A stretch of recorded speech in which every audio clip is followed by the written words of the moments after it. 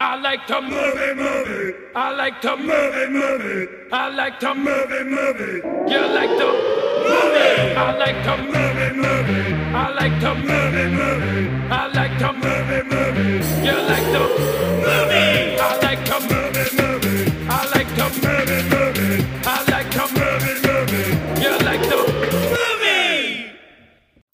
Good day, ladies and gentlemen, and welcome to I Like to Movie. My name is Dan Scully, and just like John McClane in A Good Day to Die Hard, I am on vacation. So I didn't really get to prepare a classic episode for you, but I did not want to leave our millions and millions of listeners disappointed, and I wanted to record something for you. So I thought that maybe over the next few minutes, I could go over some of the movies that I watched while on vacation because I'm a fucking degenerate that can't take like a day off from watching movies. I love movies, don't get me wrong, but if I could trade out movies for productivity, I would be the most productive person in the world. But alas, I'd probably be a complete nightmare person, and as it is, I'm only a half nightmare person, and that is livable. So yeah, I have been up in the Poconos with Jenna and her family all weekend. It was a lot of fun. We did manage to go to the Mahoning Drive-In twice, which is always a nice thing to do. I was a little disappointed that their Camp Blood event did not coordinate with the week that we have at the timeshare in the Poconos. But still got to go check out some movies and have a good time and talk to some people. So it was, a good time. The highlight of the trip, I'll tell you what, and I will tie this to movies, I promise you. I went to the West End Fair, where it's fried foods, farm animals, a dude getting shot out of a cannon. They have Trump flags where Trump's face is on Rambo's body, which is just, man, it says a lot to see that kind of shit. But it is a good reminder that those people do exist. It's not just our urban centers making all the decisions. But at the West End Fair, I went to, for the first time in all 37 of my years, I went to a demolition derby. And holy shit. Holy shit. You think it's as simple as a bunch of cars crashing into one another. And in a lot of ways, you're right. Actually, in pretty much every way, you're right. But the way that, so each car has a number. Some of them have names. I actually think it's all picked at random. Everybody driving the cars wear protective gear such as hoodies, flannels, and cut-off jean shorts. And they just drive around and crash into each other. And if you get stuck in the mud and can't get out, or your car shuts down entirely, or you get knocked out of the ring, which only sort of half happened, then you're out. But the driver just stays in the car while everyone else finishes up. And so there was a handful of heats, and then at the very end was the top 3 cars from each heat.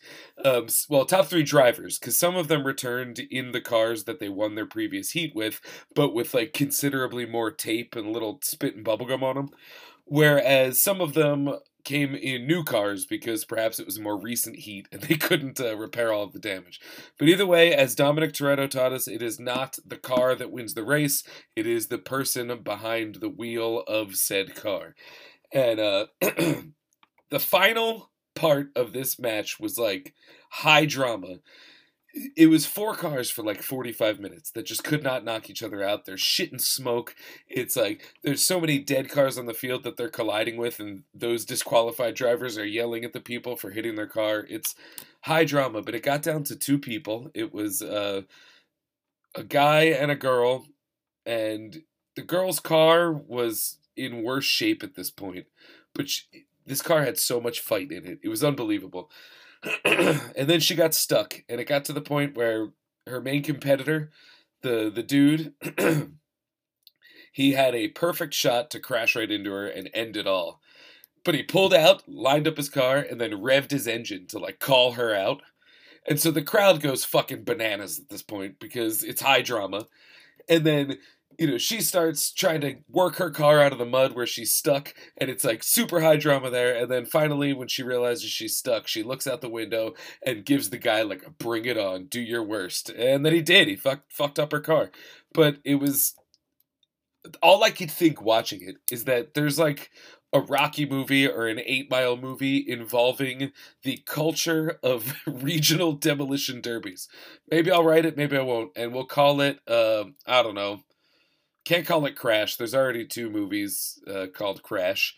We could call it Delicious Demolition. No, I don't know. Whatever. It was the greatest thing in the world. But anyway, I did manage to watch some movies over vacation. I'm pulling out my notebook here. And what did I watch over vacation? Well, I'll tell you what. Since oh no, you know what? I shouldn't break embargo on that. All right, so here we go. So you've probably seen my review if you listen to this of Reminiscence. I think that Reminiscence is a movie that everyone should check out. I cannot imagine that everyone's gonna like it, but it is a very original movie.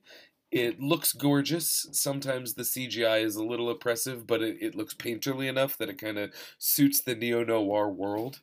Um, and I don't know, it's like a cool noir movie with an original plot. It doesn't quite come together, but it's very on brand and I thought very compelling and exciting based around a really cool tech where people can look back on their memories. I respect to the movie for not using that as a commentary on nostalgia culture. It's not like people strapped in and watch Stranger Things or anything like that, because, I enjoy nostalgia culture. But, what is there to say about it except that it is what it is? And so this doesn't take that route and instead sort of tells a story of missed opportunity, fleeting moments of joy that weren't embraced, and, just like the intoxicating nature of memories, both good and bad.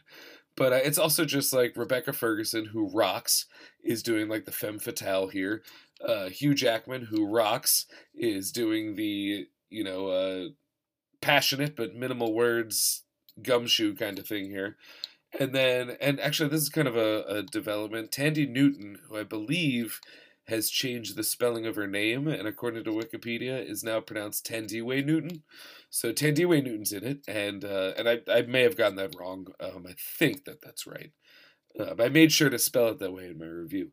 But man, she's awesome in it too, as Hugh Jackman's business partner slash friend, who is kind of seeing everything from a third party and trying to stop his descent into what typically happens to the noir detective guys. I watched the next Bond movie in my project of trying to rewatch all the Bond movies, and it was For Your Eyes Only, a Roger Moore Bond that I gotta say was really good. The weirdest thing about going back and watching all of the Bond movies is finding out that a lot of these early ones are kind of shitty. Growing up, I was always a Sean Connery purist, and it wasn't even because I actually thought he was the best Bond. It was just like I was probably just parroting my dad.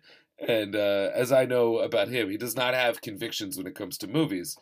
And as someone who acts like they do, I figured I should have some consistency. And I did not love all of the Connery movies. They are dated. They're kind of goofy. I'm stunned by the use of, like, Keystone Cops fast motion in the early Bond movies. Very weird. I think probably my favorite one that I've watched in the rewatch was the George Lazenby one. Was that on Her Majesty's Secret Service? I know that one like hit the tone just right for me. But a lot of them have been good, and as someone who, mostly forgotten all of the Roger Moore Bonds, getting through the Roger Moores, I've really grown to have excuse me. It's very early in the morning and I have indigestion. Roger Moore, it's shocking how much of like the archetype of what Bond is and who Bond is and what his personality tics are come from Roger Moore's performance. And as such, I've really grown to appreciate it. He's a very funny Bond. He's they tell me he's a sexy Bond. I don't know if he's the sexiest Bond, but I get it. And I know he has a very good interplay with all of the Bond ladies that's very funny, in the dated way that Bond's sexual exploits can be funny. But I do also like, too, it occurs to me that I like Bond when he's a little bit more into the high gadgetry. And Roger Moore is pretty high gadgetry. There's one that oh man, they're all running together in my head. In For Your Eyes Only, when he's in Q's lab, one of the devices that they show that I was hoping was a Chekhov sort of thing that never came up again in the movie, was like a cast that you wear on your arm so it looks like your arm is broken. But if you trigger it, it like smacks out to the side. So like, it would kind of be the perfect tool for giving someone a ball tap. Um, which I saw like 10 minutes of Sister Act while I was in the Poconos, and she does like that thing where she's praying and then she double ball taps the mobsters. It would be good for something like that. That sort of subterfuge, but it never came up again in For Your Eyes Only. Um, in anticipation of the upcoming VHS 94, I ended up watching both VHS 2 and VHS Viral. And I think VHS 2 is as good as VHS 1. I used to not be the biggest fan of Wingard's first segment that was just a riff on the eye, but it actually like kind of scared me this time around, so points up for that one. And of course oh no, I don't remember what it's called. I've only written down the main title. The one from Timo Tahanto and Gareth Evans. Oh no, or is it Edwards? I think it's Evans. We're gonna Wikipedia that John right now. But that's In the Cult. Holy hell, that shit is horrifying and has like kind of a funny ending. So I'm very into that. Huge fan of the Jason Eisner alien abduction one. It's kind of cruel, poor doggy, but it's handled so well that you just gotta love it. It is called and A Ride in the Park, the Ed Sanchez one, the zombie with a heart. That was pretty horrifying too. Safe Haven was it, and I was right. Gareth Hugh Evans did Safe Haven. Yeah, I really liked too. Once again, the wraparound story is just kind of like a case, but I do enjoy. It's a pretty case to put this movie in. VHS Viral, I've always gone to bat for that movie because I think it's pretty clever, but I will admit that there is a distinct drop-off in quality. It just seems chintzier overall. And the found footage aspect is there, but it starts to blur a little bit. Not so much in the second and third entry; those kind of stick. But the first one, which I actually really liked, the Great Dante, the magician who gets the control of real magic. I like that one a lot. I think it's very clever. It does get kind of hokey at the end when they're doing magic fights, but like it has to go there. You got to go there. It's great. But it does lose the found footage aspect a bit. And whereas there is an explanation as to why certain things are being filmed, I just think it could have been integrated a little bit better, and it almost feels contrived the way that they have it being filmed. That said, they do a lot of the work to get there, and I respect the feat of writing that it shows off. But I did like VHS Viral, and I was surprised to find that after the credits on the Blu-ray is a short film called Gorgeous Vortex that was initially included in the film but was cut at the last minute. Which the movie is the shortest of the three, so it does feel like something's cut. I can see why they cut it. It does not have found footage as part of it at all, and found footage is inherent to the VHS conceit. Yeah, it's pretty wild. It's completely silent, kind of surreal, involving I think they're like hit women. I'd have to watch it again. It was like 1:30 in the morning. But it was a nice surprise, and it was very cool to see. I can see why it was not included in the movie, but I am very pleased that it was included in the Blu-ray. Parallel Demons, the Nacho Vigalondo segment, is one of my favorites in the entire franchise. I love the idea of a parallel world. I've thought about this a lot. I know exactly what I would ask my parallel self to better understand about myself. But this movie indicates that the parallel universe is not the same, and the weird way that it has chosen to show its adjacency to our world as well as to where it branched off is really, really clever and really, really disgusting. So kudos to Nacho Vigalondo for having the most imaginative imagination that ever imagined here in Imagination Land. So let's talk about my first experience, not my first experience, but my first experience this week at Mahoning, since we went twice. On Saturday, they had a Nicolas Cage double feature, Cage Match, and they were showing Face Off and Con Air. I did not stay for Con Air due to logistical issues. We needed to get out of there at a certain hour, and since the sun doesn't set till 8:30, and Face Off is over 2 hours long, it was already pushing midnight by the time that ended. So no Con Air for me, although I would have loved to see Con Air in 35 mil, but I did get to see Face Off in 35 mil, which was really a lot of fun. We did an episode on Face Off. There's not much more I can say about it that hasn't already been said, but I will say that at one point during the movie, Mahoning is located near an airport, and at one point right before the movie started, a helicopter did an extremely low flyby. I don't think in relation to the movie, but it sure felt like it, and it was pretty intense. And as we know, there's a helicopter fight in the opening reel of Face Off. I did a little reading. I finished that book, The Killers of the Flower Moon, The Osage Murders, and the Birth of the FBI. I've been reading this because it is Scorsese's next film, and it is more of the Brendan Fraser renaissance that we're currently going through. That oh man, wouldn't it suck if he came back and got canceled? He seems like such a heart of gold, so I don't buy it. But anything can happen. That would be heartbreaking, though. Ooh, that would be a tough one. Tough one to weather out. Oh man, I love Encino Man. But this book was fucking incredible. Absolutely incredible.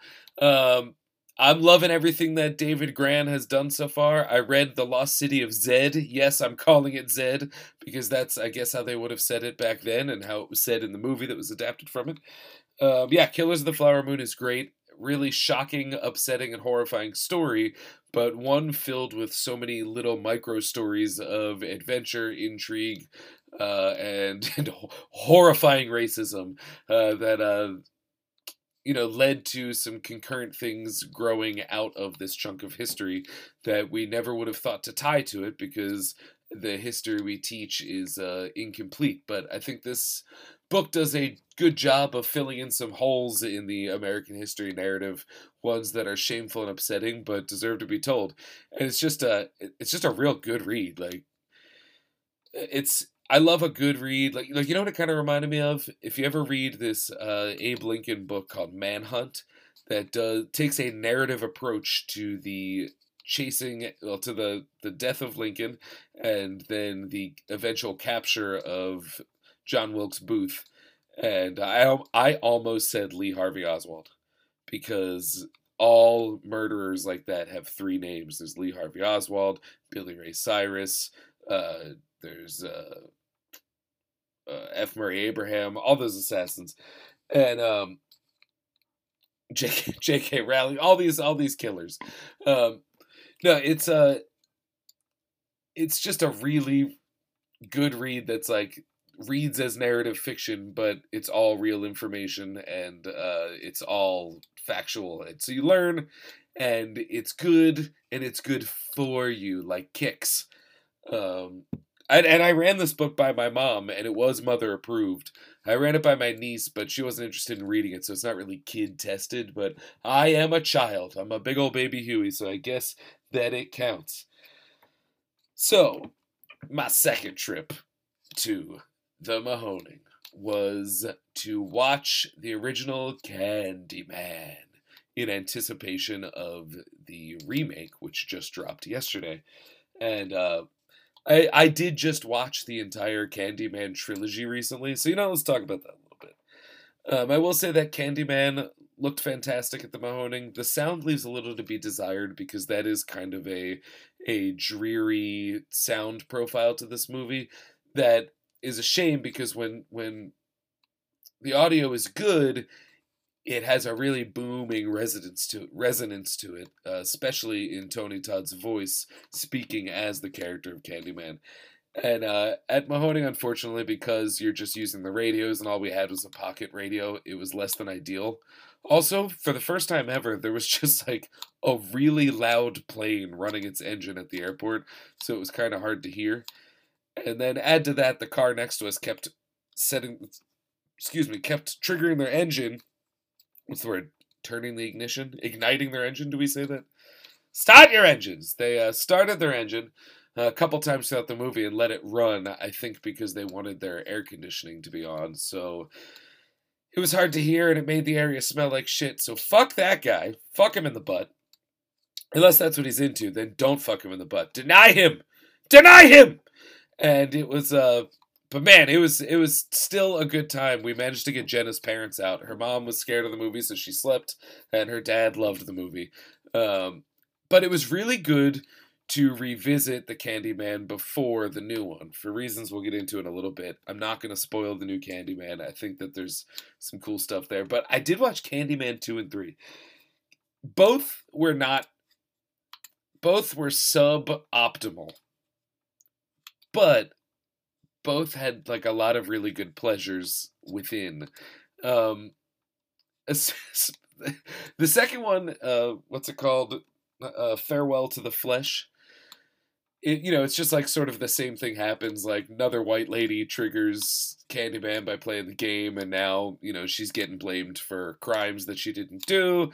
And I did have the thought that I would hope that the new Candyman, especially being told from a black lens, would have something would actually thematically use the idea of being deemed guilty just by how you look, as opposed to and it does reckon with that, which is good because the first three have plots about people being blamed for crimes they didn't do, and just because it looks bad.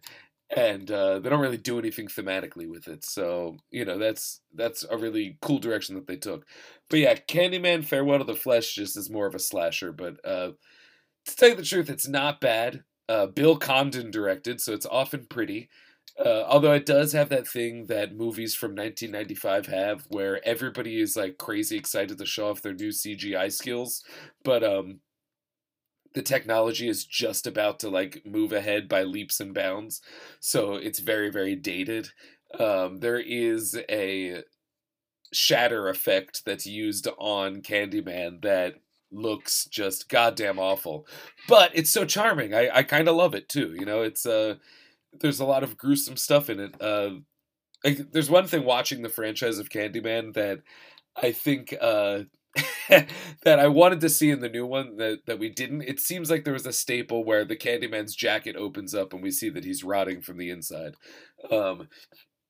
The new movie finds elegant ways to depict Candyman, so that's not like a felt loss, but that did become sort of a trope not a trope, but a bookmark of the series, a benchmark, a visual note of the series is that Candyman will open his swank coat and show off his ribs that are covered in bees.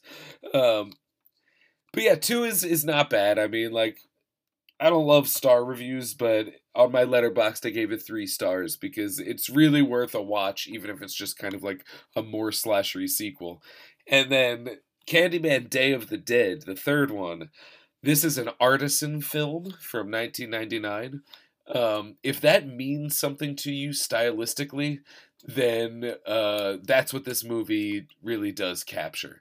There's a Baywatch titty bleach blonde, who I believe is from Baywatch, as our lead. And I'll tell you what, respect to her because she's not a good actress. And I felt seen because I'm a terrible actor. But I would hope that I act with as much passion as she does. She goes hard as hell. She's just, kind of shitty. But yeah, this movie definitely has a lot of the benchmarks of franchise sequel from 1999.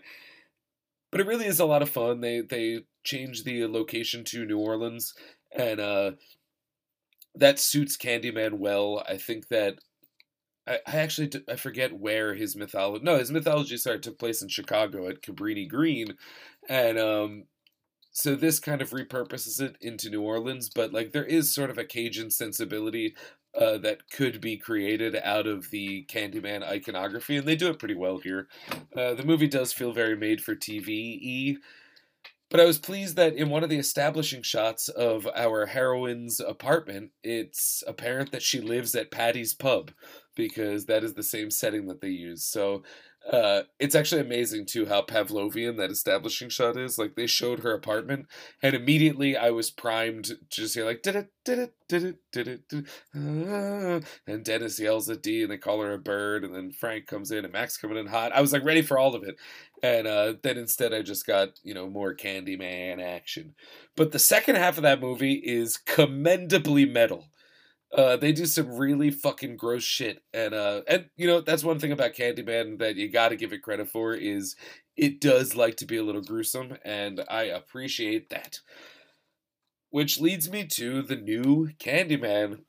Seems to be kind of a divisive movie, but that's good. Like if it was universally loved or universally hated, that's boring. I am in the camp of it was fucking awesome. It might be the best Candyman movie. It's certainly as good as the original, in my estimation. It's a really cool. It is a sequel. It is an update, but I think what's most remarkable about it is that it exists in conversation with the first film. If these movies have a thematic thread of white people taking black culture, absorbing it, and then casting off the creator, appropriating or repurposing black art or stealing of black talent and then discarding of the person behind it. That's certainly in the mythology of Daniel Robitel, the original Candyman. And so it's kind of cool that this movie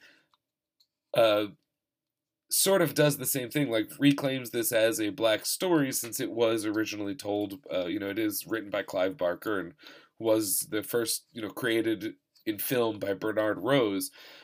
But it honors its sources, but it doesn't do the classless white move of casting it off entirely. So instead, it exists in response to it, and it's real fucking cool. It's scary as hell. Oh my god, and it is gross, but it's like classy. Nia DaCosta directed, co-wrote with Jordan Peele and another guy that I gotta look up.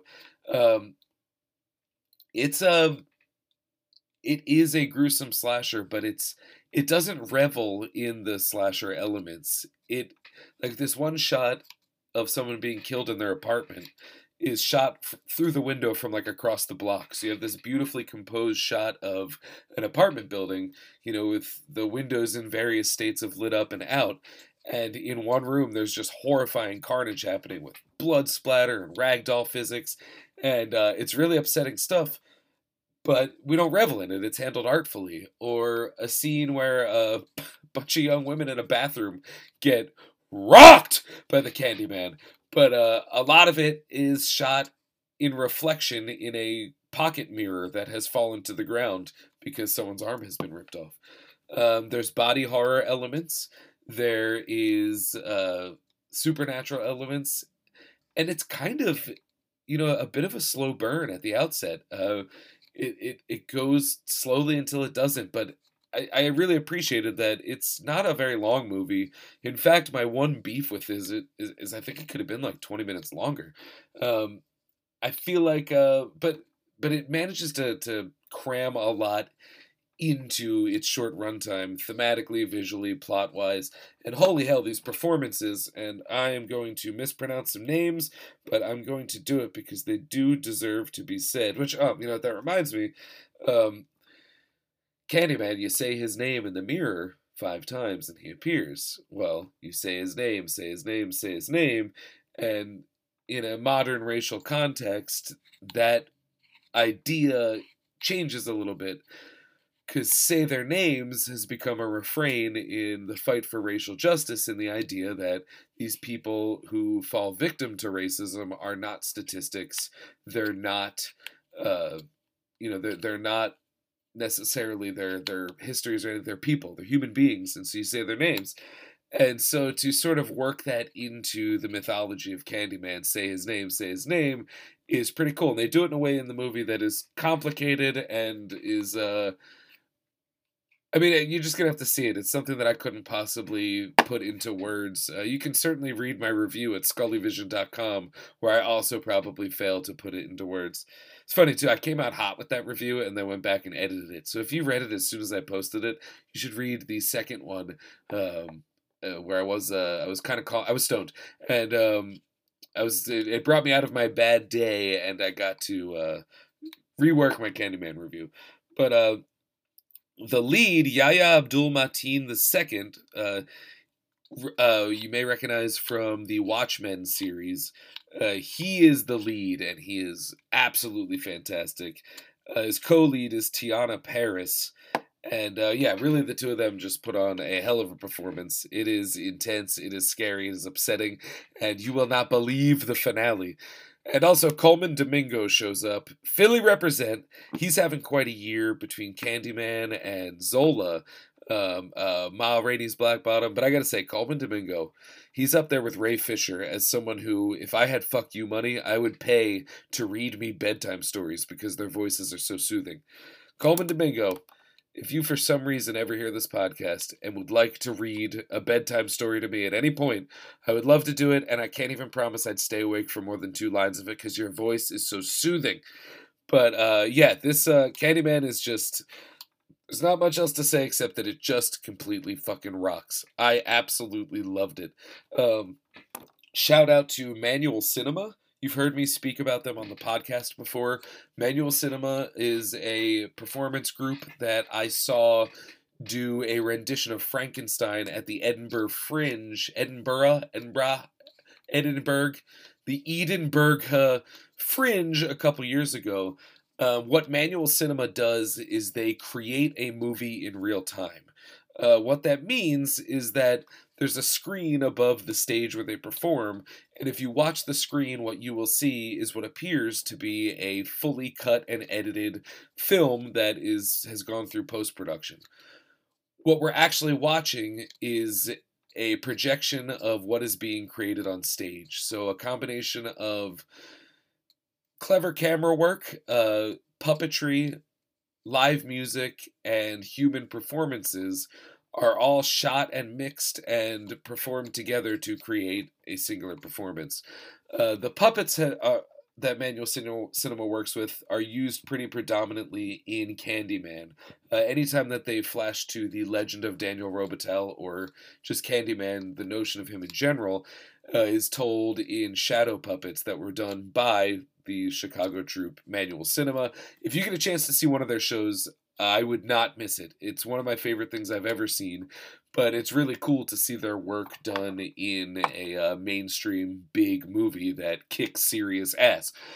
They also do a sort of history lesson through shadow puppets over the closing credits of Candyman, so you should stick around to the end because it is really well done. It's thoughtful and super stylish, and it's Manual Cinema. We love them. And I also need to shout out the composer who did the music for this, Robert Aiki Aubrey Lowe. Completely new score. The original Candyman has an iconic, legendary, very, very highly respected score by Philip Glass. And it's just exceptional, like really an exceptional score. So these are big shoes to fill. And so Robert Aiki Aubrey Lowe has done a completely new score for this movie, and it does not use the original melody until the very end, at least as far as my dumb ears could tell. But it's an absolutely striking and compelling score that integrates with the film quite well. It's unsettling. But it's like hip. I don't know how to put it, but it's unlike anything I've ever heard, and it's exactly the audio atmosphere that this movie needed. And when the original score's melody is invoked, it's not, we don't relent to the original score. We just borrow the melody in this new style. Oh fuck, man, can you tell? I just loved it. I think Candyman was just fantastic. You should see it. I would suggest that you watch the original Candyman before seeing it. It's not required. Someone who's completely blind to the Candyman myth can, but I mean, who is? Even if you've never seen the movies, we all know the myth of Candyman. He's almost like tulpa'd into real life now. But yeah, I would say that you don't need to watch the original, but if you watch the original before you watch the new Candyman, it is an enhancement. It's definitely an enhancement. So, Oh man, yeah, there's a couple like pretty cool surprises if you're a fan of the series. I wouldn't say that you need to watch the second and third, but I would say that if you're curious about those movies, you're probably the type who will enjoy them.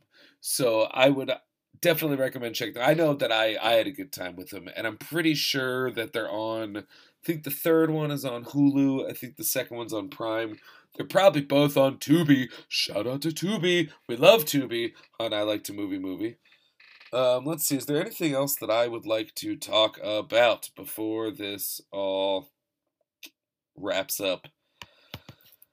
Depending on when this goes up, I'm gonna check to see. We're gonna do this in real action. This is the life of a film critic. I am going to check and see what the embargo is for Shang-Chi and the Ten Rings. So the review embargo is I want to post this on Sunday, so I can't talk about it yet because the review embargo is Monday. But I'll put it this way: I would like to talk about Shang-Chi. Oh, you know what I watched that like kind of fucked? And I say fucked with an F as in fuck, not S as in suck. Fucked. Don't Breathe 2. I liked the first one. I know that that movie does not sit well with people because for some reason, if things get rapey, it's suddenly the horror is too much. Now, granted, I don't see anybody saying that the movie shouldn't exist. That's where I draw the line. I do get if people say, it's not to my taste, but I always find it funny that everyone watches this movie in which, like, people get fucking gnarl killed, but the second there's something, and this is not to, minimize any of that, but it's like, this is a movie that is about fucking horrifying trauma, and they really crank it up. And so, but hey, if it's not to your taste, it's not to your taste. I can respect that. So Don't Breathe 2 is not to a lot of people's tastes because, according to the trailers, it looks like the blind man is going to be the hero in this, and in a lot of ways he is. And it's tough to rehabilitate the image because if you've seen Don't Breathe, he is a fucking monster. Like, irredeemable, absolutely terrible monster. So I gotta say, credit to Don't Breathe 2, because Don't Breathe 2 doesn't try to rehabilitate him.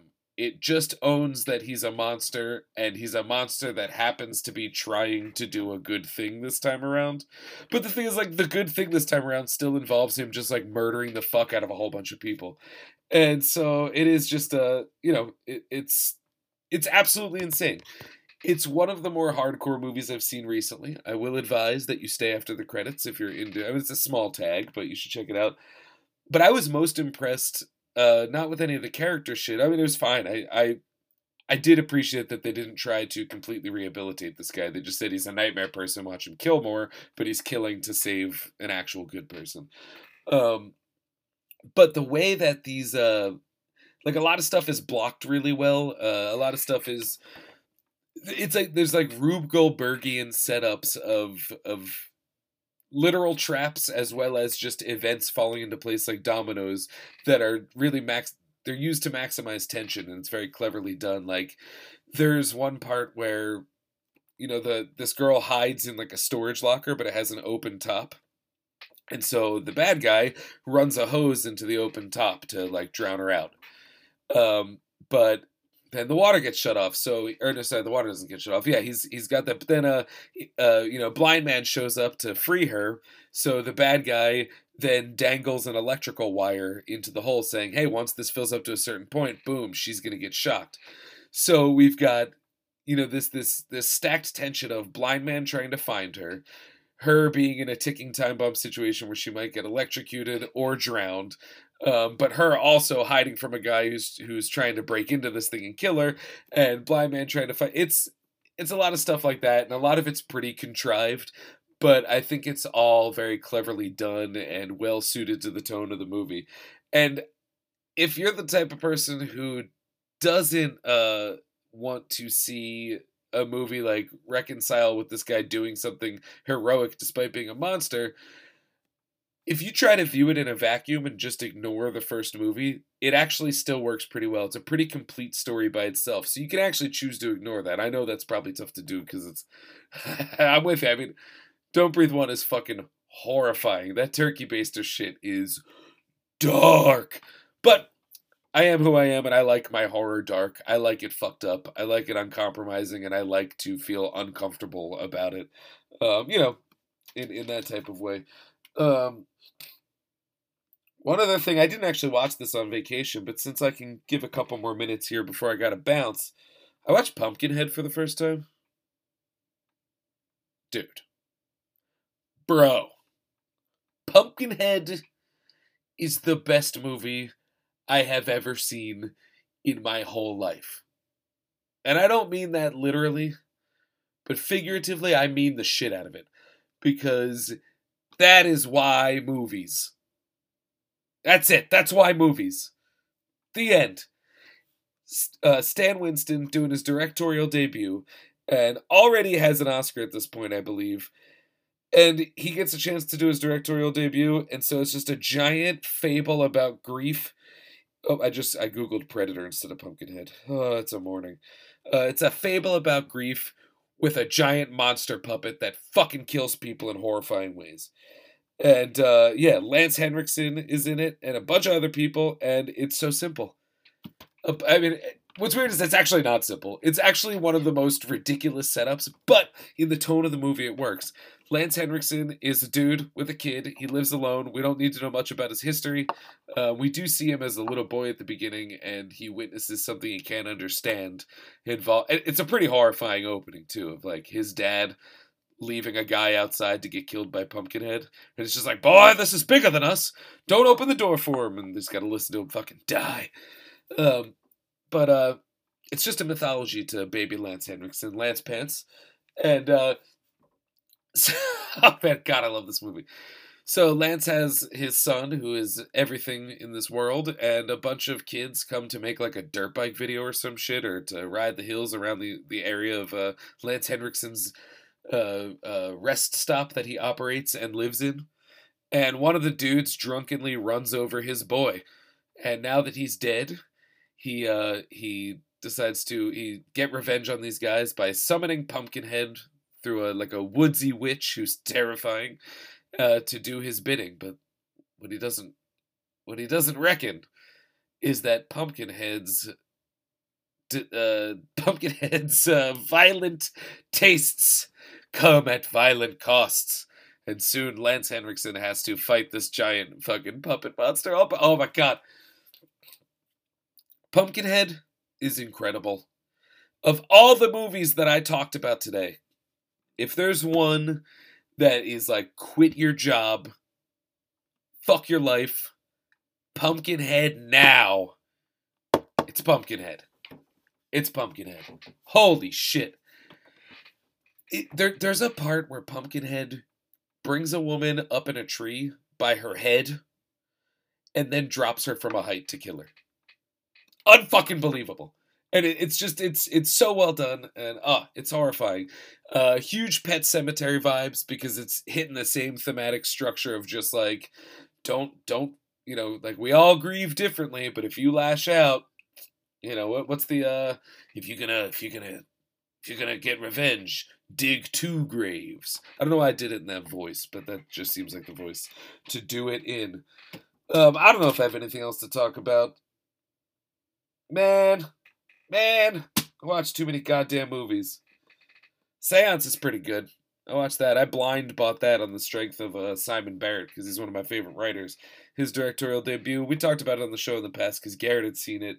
I recommend. I liked it a lot. Pretty good. Night House, also liked Night House a lot. Pretty fucking good. I'm going to wrap this up because I have a movie to watch before I go visit my parents, and it's a movie that I'm like real fucking excited about. But I am under embargo, so I cannot tell you how it is. But I can tell you what it is. I'm about to watch Karen. All right, so thank you for putting up with my abridged vacation edition of I Like to Movie. You can find the show everywhere at Moviecast. We are available on Anchor FM, on Spotify, on Apple Podcasts. Please leave a review. Give us 5 stars. Honestly, I would love if on any of these platforms, it's really helpful if you give me 5 stars. If you don't like the podcast, you can say whatever you want in the comments. Go and I'll read them. I'm a glutton for punishment like that. I'll say whatever you want. But if you could have put the 5 stars, even with your shitty negative "this guy sucks" review, that would help me a lot, and hopefully someone else likes it better than you, and hopefully you can find a podcast that you like better than this. But if you do like it, hit me with that 5 stars, and if you're feeling sassy, you should do that with all of the podcasts on the Movie John Podcast Network. So check out the Movie John Podcast Network. That's where you can find my show. That's where you can find all the other shows on the network. Dep Impact, Killer Bees, F1, Best Friends Forever, fun stuff. Hate Watch, Great Watch, which I've been listening to a lot lately. You should check that out. They have a lot of fun. Yes, you should do that. You should check out my comedy podcast, Hot Property. We took a week off of that for my vacation, but you will see a new episode this week. There is a new Pocky One Chip Challenge, and we are going to do it. You can check out MovieJohn.com. You can check out Findy.com. And of course, if you are a lazy idiot like myself, just go to ScullyVision.com, and that will point you to everything. I think that's it. I'll probably have some Patreon stuff. I'm still in recovery from the changeover. Got to figure out what to do with all the things and how to do it. I am going to have that movie happy hour on Instagram Live at some point. I don't know when. Stay tuned to the social meds for that. I have had a lot of coffee. I almost don't want to stop talking, but I am out of things to talk about, and I would like to go watch Karen! No one can say Karen without doing the Karen from Goodfellas. It is a law, and we abide by the law. Oh, I want to share this. So it was my birthday a couple weeks back, and Jenna got me a framed screenshot from Pulp Fiction involving Jimmy talking to the wolf, and it is signed by Harvey Keitel and Quentin Tarantino. So there's a framed photo in my room that has been touched by gods who walk amongst us, and it gives positive energy into my world. Positive energy to offset all of the energy that's sucked out by the Joker hologram poster that I was gifted, and that I can see looks like edgelord bullshit, but I really do fucking love that movie. I think it's kind of incredible. So I'm proud to have it in my room, but it will always be in a vibe battle with the Tarantino, because that scowling Joker is quite the scowler. He's quite the scowler. Yeah, that's it. I love you guys. This is Dan. I like to movie. Something to love about every movie. Yes, even that one. Is that the new slogan? I don't know.